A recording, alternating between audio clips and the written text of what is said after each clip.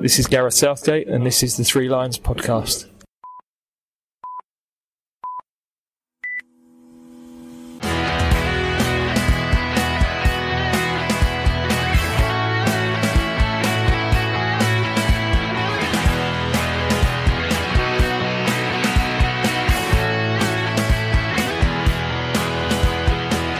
Hello and welcome to the Three Lions podcast. My name is Russell Osborne and this is an independent supporters podcast that looks at our national football team.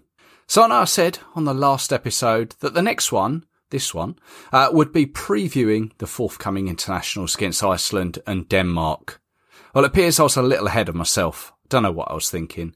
But to be fair, I've been struggling since around mid-March with what day it is, so I'm surprised it's taken until now to make a mistake like that. But that preview is coming soon. This episode, however, is a quick catch-up with a couple of podcast friends. Firstly, thanks for all the feedback on the last episode, the one where we spoke with Chris Temple, the stadium announcer at Wembley. Really enjoyed that one, and seems plenty of you did too. It can still be found in all the usual places if you've not heard it yet. And now if you cast your mind back a few episodes ago, we've done a special on the C team, which again got a great reaction and is still available to listen to. Well, we mentioned the website England Football Online, who were looking at compiling a comprehensive list of results. Well, I can confirm that is now up and looking great. Chris and Glenn have done a fantastic job. Go and have a look yourself, not just at the C team results, but as I've mentioned before, the senior men, Lionesses, youth levels, there's loads of info there. englandfootballonline.com. Now, this is actually episode 109, and I thought this would be a great opportunity to check in with CJ Joyner about Block 109. See what I've done there? And what's been going on over there. That's coming up soon. Plus, I've no doubt you've heard the news regarding the Lionesses. We'll catch up with Rich Laverty to hear his thoughts. Now, I know the last episode I mentioned that Denmark had this 6-day stay law imposed for visiting tourists, and I said that this could all be changed at the drop of a hat. Well, it would seem that the hat has been dropped, according to the website gov.uk. However, on the flip side, it appears that Iceland have picked up that hat, and as of August the 19th, all travellers arriving in Iceland will be required to undergo 2 COVID-19 screenings and quarantine for 4 to 5 days in between tests. This is what the Health Ministry of Iceland has advised. Although, if you believe what you read on the BBC website, a recent article said UEFA will not allow fans to attend any European international matches in September, says Scottish FA Chief Executive Ian Maxwell. So again, all still up in the air. Apparently a UEFA spokesman insists a final decision has yet to be made, with a review planned around mid-August, which is pretty much now. Again, if you are planning on going to either of the Nordic countries next month, do stay safe, and I hope your plans aren't too interrupted.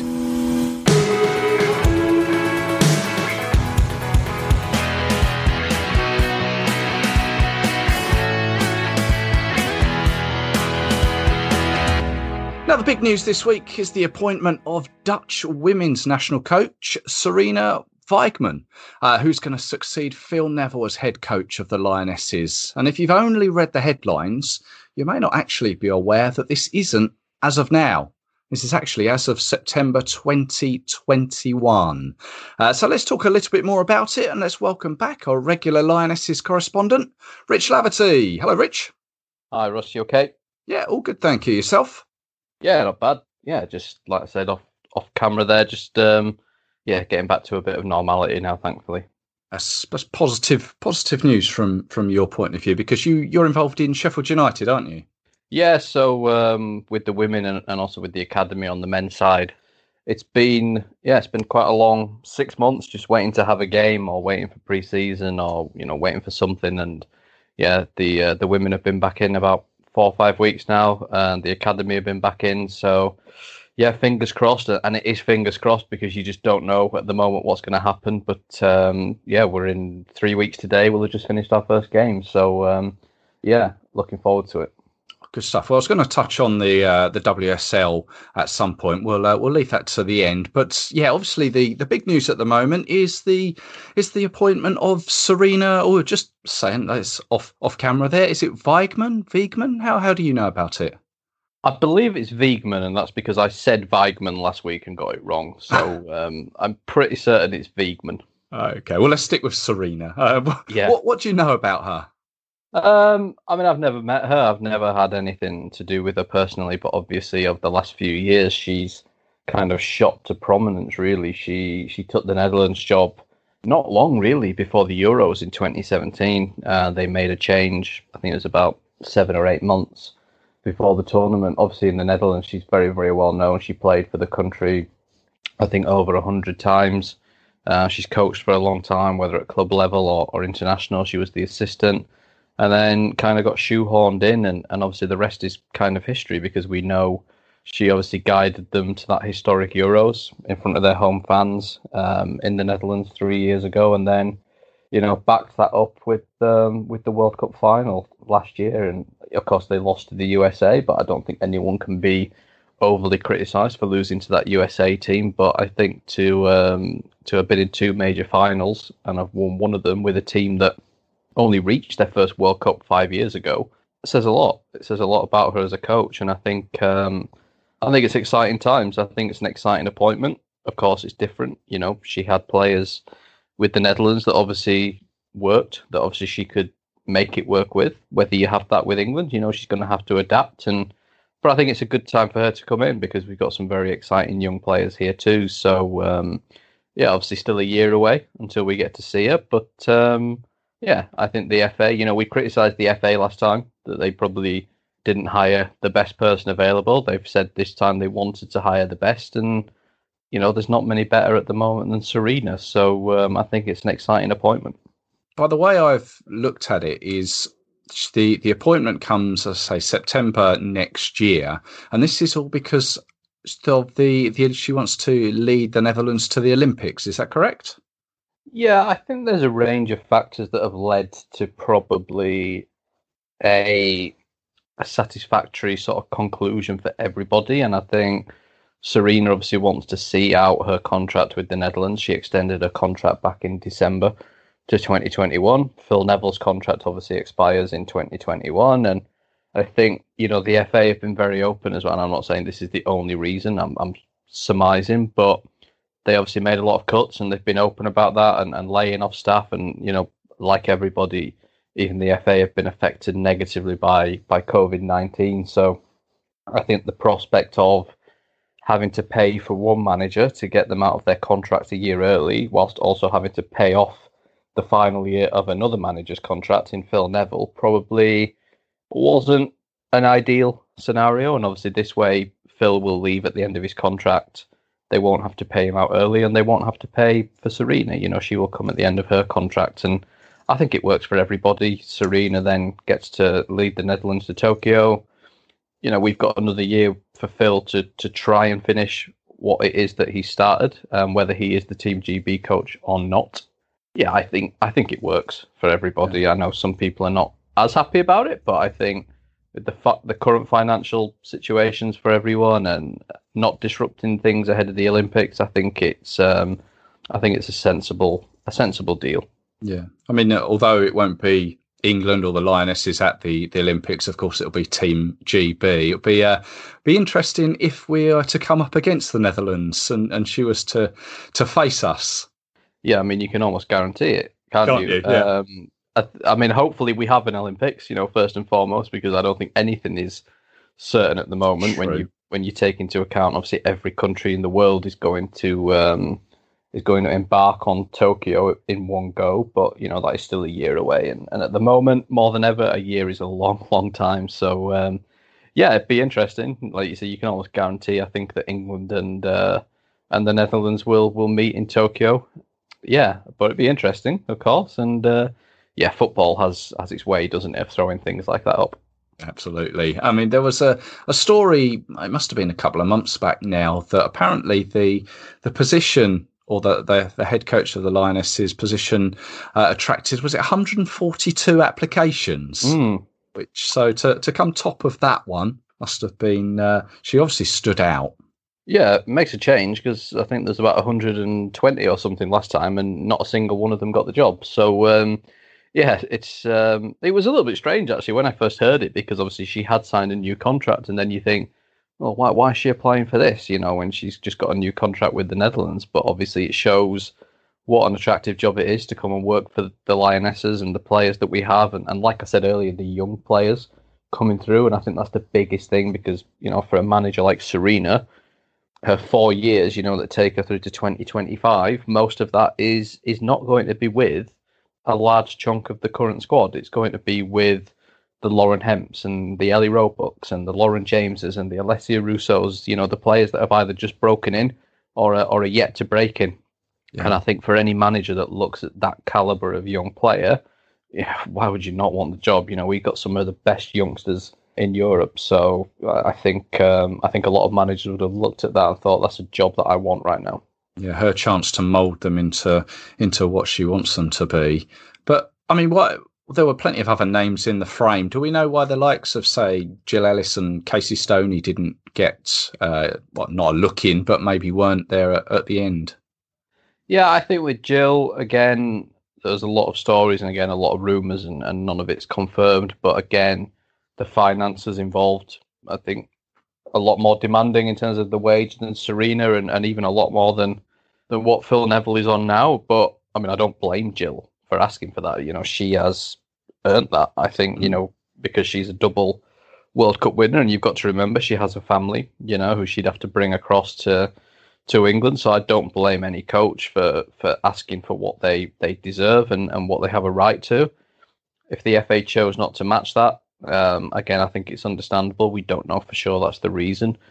The others, again, I think it was just a bit of circumstance. Casey's very loyal. I think she feels, she's nowhere near done at Man United. They're only in their second season now, going into the WSL. Emma Hayes, she's got a fantastic job at Chelsea. I don't see Emma Hayes leaving there until she gets that Champions League. I think she really wants that. Nick Cushing has just gone off to America, obviously, moved his whole family over there for a new job, so it probably came at a bad time for him.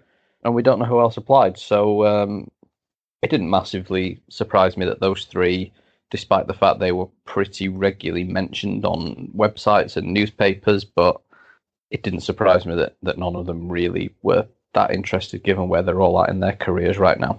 Yeah, and obviously Phil is still within the position at the moment. Do you think, or do you know, if he had any sort of input into this selection process? Would that be a fair thing to do? I don't know. I don't know. Yeah, there were stories that he did. I would find it a little bit strange. I would think more the players would have a say, because at the end of the day, it's the players that have to work with the new coach. So, Phil isn't going to work with Serena. So why it has a massive impact on Phil Neville, I don't know. Yeah, I've always found it a little bit odd. Any manager, men, women's, whatever, having a say in who their successor is, because I don't really see the relevance. I think you have that leadership group in any team, any nation, and I think it should be them, really. They're the ones that have to work with the new manager. So I hope the players were taken into account, and I hope a selection was spoken to. But yeah, whether Phil had a say or not, I'm not entirely sure. But I personally think it's a little bit odd if a manager has a say in who's going to replace them, because they're not actually going to have to work with them. Yeah, I mean, in hindsight, that seems a bit of a silly question, the way you answer that there. Really, why would he have any input into his successor? But yeah, you never know. I mean, she is the first overseas coach for the women. Not that should be a problem, but it's kind of surprising that it's taken this long, I guess. And on the positive side of things, I haven't heard any negativity in that way, in the way that I sort of remember back in the early 2000s, 2001, when Sven Goran Eriksson, the first English senior men's manager overseas, came in. But that's a positive thing, I think. It is, yeah. And to me, I don't care whether you're a man, a woman, English, Dutch, wherever. If you're going to win, happy days for me. And Sven's probably one of the better England managers in any of our lifetime. When you look at some of the English coaches that came after that, some of whom didn't even qualify for a tournament, never mind get as far as quarterfinals. So I think you've got to be open to things. It obviously took a while with the men until that appointment of Sven back in the early 2000s, and it's taken a while. As women's football grows and suddenly the game becomes more worldwide, and managers are willing to move abroad and they see good jobs. Yeah, I think you'll see more of it. I think you see a lot of the national teams now. Yeah, the US have a US manager, France have a French manager, Germany have a German manager, but I think a lot of countries will now break that mold. Obviously, Australia are looking now for a new coach. The Netherlands, of course, are going to need a new coach, and they might promote from within. But I think it's quite progressive from the FA to say, look, we don't care where you're from or who you are. If you can win, we want you. And I got no issue. I think if you've got an international coach who can come and have an impact, that's who we want. We want to win. We've lost 3 semi-finals in a row. I don't want someone who's going to come in and lose another semi-final. I want someone who can win, and Serena has proven in the last few years she can win. Yeah, and by all accounts, reading a BBC article, she's a woman that tells it straight. Doesn't appear to be a lady to cross. Yeah, I think the players will appreciate that as well. I think there's the attitude in women's football that some of the players want to be mollycoddled and smothered, but I think actually at the very top level, I can't imagine some of the England players want that. I think they'd actually prefer to be treated like adults, like women, like professionals. And I think you want to win. They're all driven to win, So, and if they don't want to hear harsh words, then, they shouldn't be there. So if Serena comes in and says, look, we need to do this, we need to do that, you need to do this, you need to do that, then you do it, because at the end of the day, they want to lift a Euros. They want to lift a World Cup. And if we've brought a manager in, we know she can do it. We've seen it. The proof is there. She won the Euros in 2017. So, yeah, I think that's what you want. You want a straight talking person, whether it's a man or a woman. You want someone who's going to lay down the law and say, look, you have not been good enough in the past. England have done well, and they've progressed so well over the last 5-6 years, but they haven't won anything. So they've got another step to take. And if Serena's going to come in and possibly tell them some home truths, and look, she's got experience. She played against England in 2017. She beat us 3-0, and it was a pretty convincing win. So she will know some of our weaknesses, and hopefully she can come in and turn those weaknesses into our strengths. Yeah. I mean, she's going to have a bit of a different start, because obviously coming in when she does, because we are hosting the next European Championships, I'm right in saying that she's not going to have any competitive games until then. Is that right? Yeah, she's only going to have friendlies. Yes, obviously we've already qualified because we're the host. But to be honest, I heard a lot about during the last 12 months, obviously after the World Cup and England's pretty terrible run of defeats and draws. Phil Neville saying the players were not up for it because they weren't competitive games and things like that. But do you want to go into a major tournament playing qualifiers against Moldova and Bosnia and Estonia, where you win 5-6-0, or do you want to play France and Germany and the Netherlands and the USA? At the end of the day, beating Bosnia is not a sign you're going to win Euro 2022. So I think for me, I'd actually, even if they're non-competitive, nothing's non-competitive in international football. If you play Germany, you play France, you play the USA, you have to be on it, whether it's a friendly or not. So for me, I think actually if Serena's not going to have long. She's going to come in September, and then the Euros are in July. So she's got, 9-10 months, and she's not going to get many games. So she needs to judge her team against the best. She's not going to learn anything playing, the lower-ranked European teams.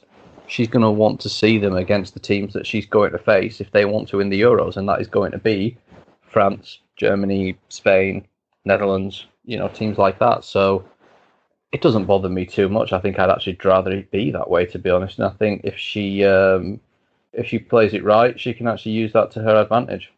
Yeah. Oh, well, we shall see. We've got a little while to wait on that one, as we said. But, I mean, coming almost up to date now. We heard that obviously the senior men are going to be in Nations League action, but they've also thrown in a friendly against Wales. But we don't know anything on the women's side of things yet. Do we know any, or do you know anything about when any internationals may be played? No, Phil Neville has said there would be a camp next month. There is an international break scheduled in September. So, it's a difficult one, to be honest, in terms of whether we can have games, really, because, there's not going to be a lot of travelling. So I wouldn't be surprised to see similar to what the men have done and actually have games against, Wales, Scotland, maybe Ireland.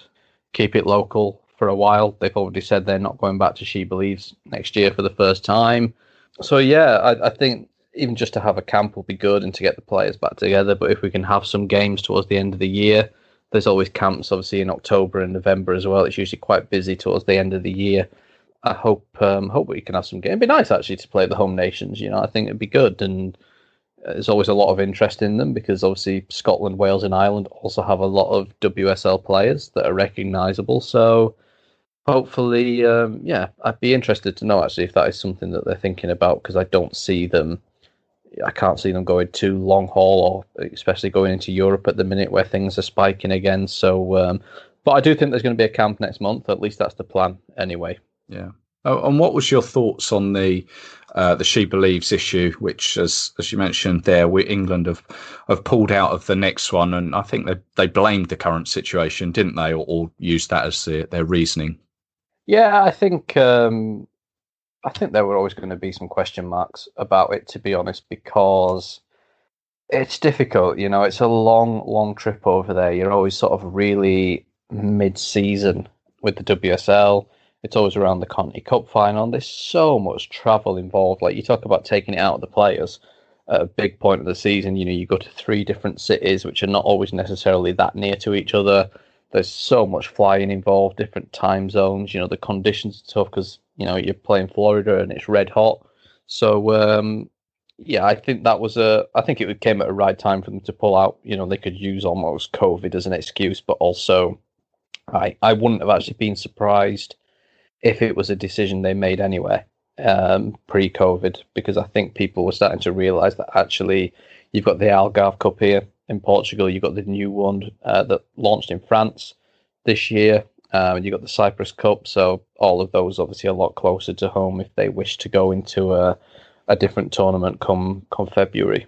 Yeah, that's right, because that's what it is. It's February, early March time, isn't it? Which you would hope we may, hopefully by then we'll know where we are with regards to the COVID situation. But even more sort of up to date, and you mentioned it right at the very beginning there, the Women's Super League, the WSL, that starts 6th of September, doesn't it? It does, yeah, and the Championship as well. So looking forward to it. It's been a long time coming. I think the last time we had a game at Sheffield United was the end of February, so it's been 6 months now since we were on the pitch, and I just I'm not going to take it for granted. I think this time, I think a lot of people won't.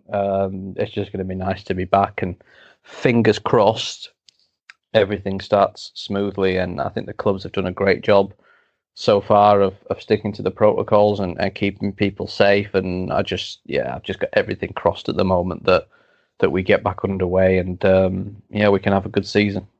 All the women's team are all secure, as it were, are they?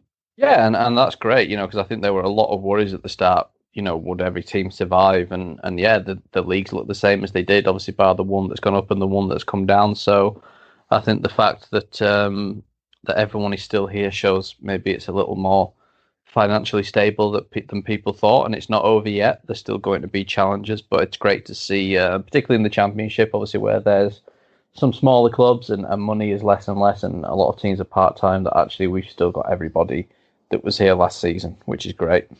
Yeah. Well, no, it's all good to hear, and we wish you all the best going forwards and getting back to some sort of normality, and hopefully we can speak to you very soon, hopefully when we know we've got some forthcoming internationals to look forward to. Yeah, no problem.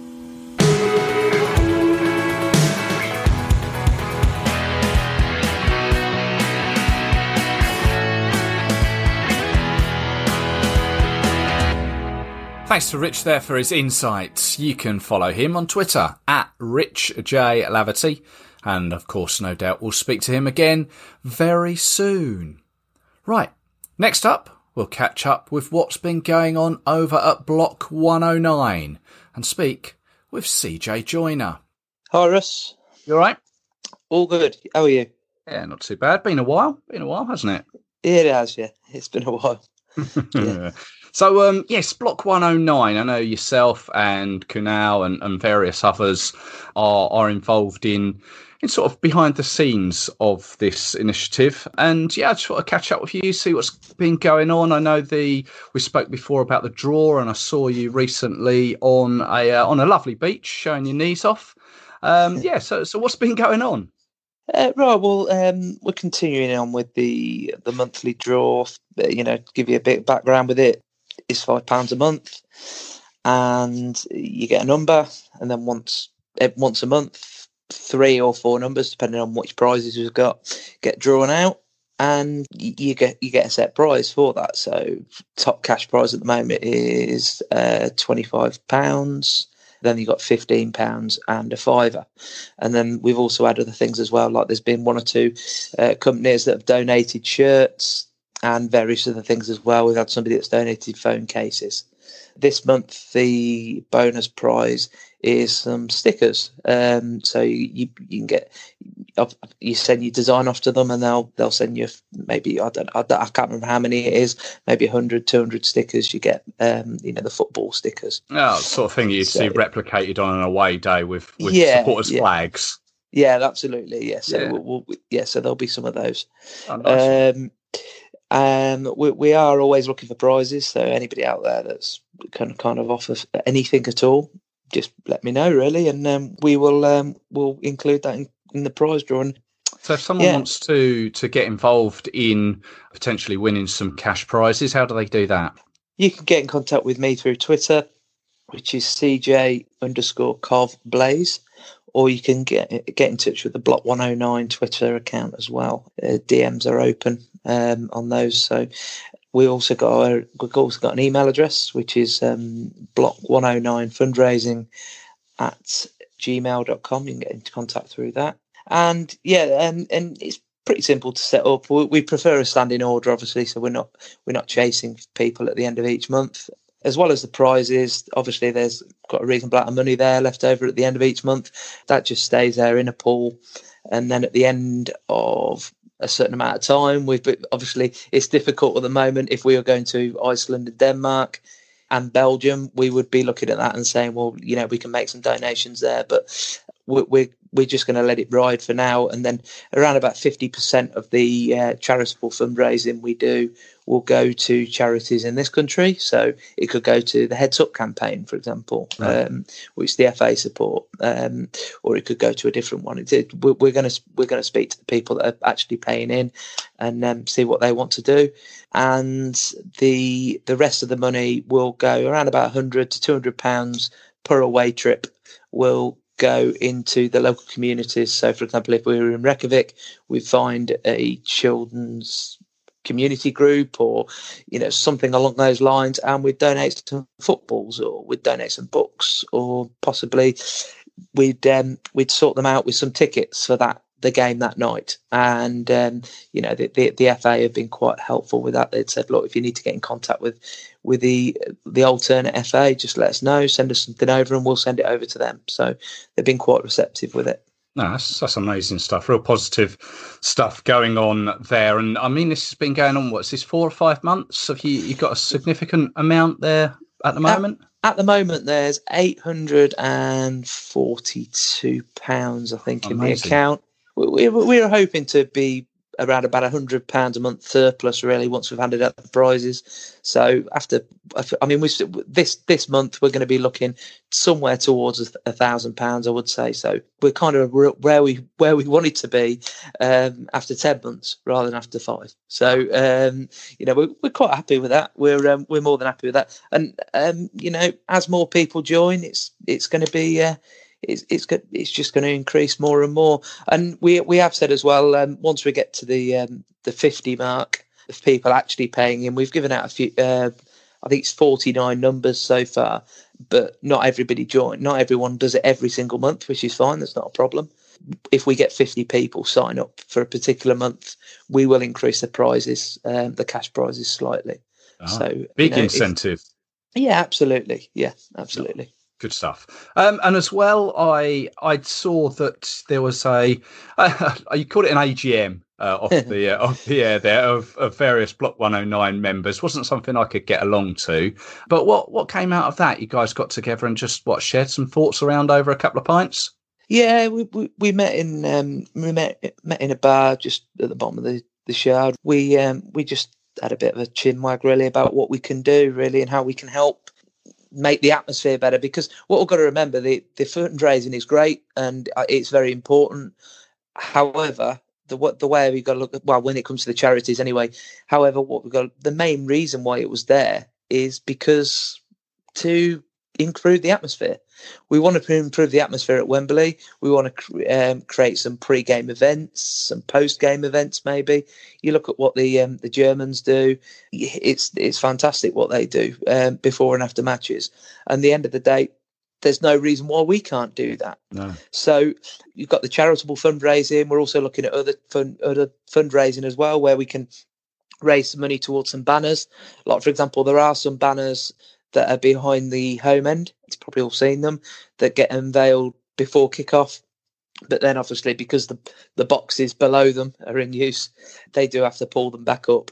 But still, they're there for when the players come out. And I believe they're on the next FIFA game, actually. Are they really? EA.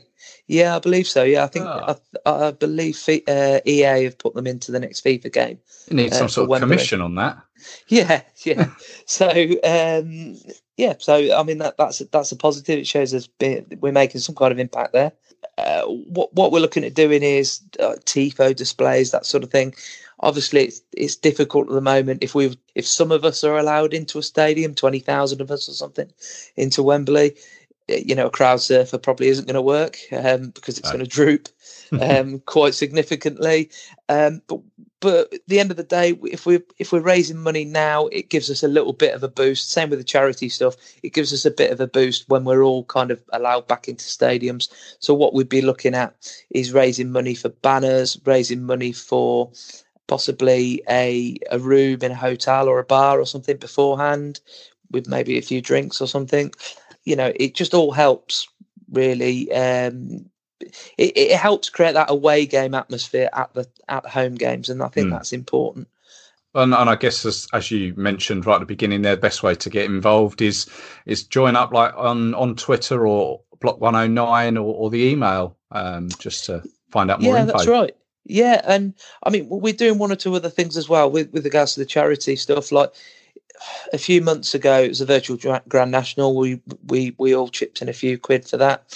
There was a prize at the end, and a cash prize at the end, and we raised around I think it was around £1,000 for the NHS Together charities. So excellent.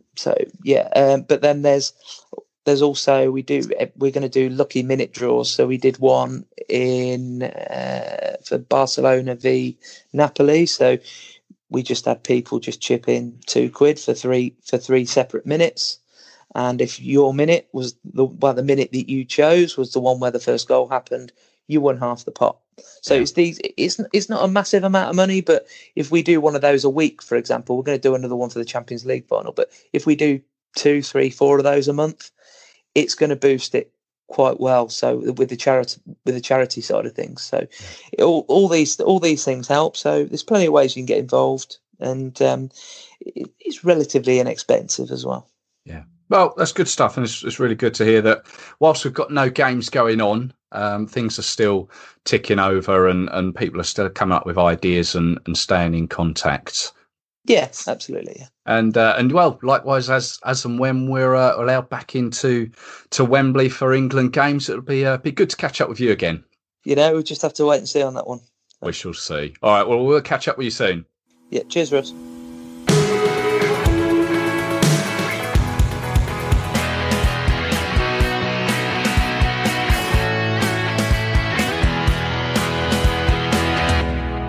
Thanks to CJ there, and you can follow Block 109 on Twitter at England Block 109. Now, as we know, the transfer window is now open. No high-profile England movers as yet, but these may have escaped you over the last week or so. Adam Lallana has left Liverpool and he's joined Brighton. How many caps do you think these players accrued? Well, Adam Lallana, 34 caps to his name. Last played for England in 2018 in the Italy home friendly. Joe Hart has been released by Burnley and joined Spurs on a free, which is a strange one to me, as I can't see him getting much game time there. Although, amazingly, I didn't realise that it was 2017 when he last played against Brazil in a friendly. So how many caps did Joe Hart get? 75. And Nathaniel Clyne was also released by Liverpool and last played in 2016 in a friendly against Spain. Caps for Nathaniel? 14. Amazing how quickly time flies. You think that these players maybe only played for England recently. You say Nathaniel Clyne 2016, Joe Hart 2017.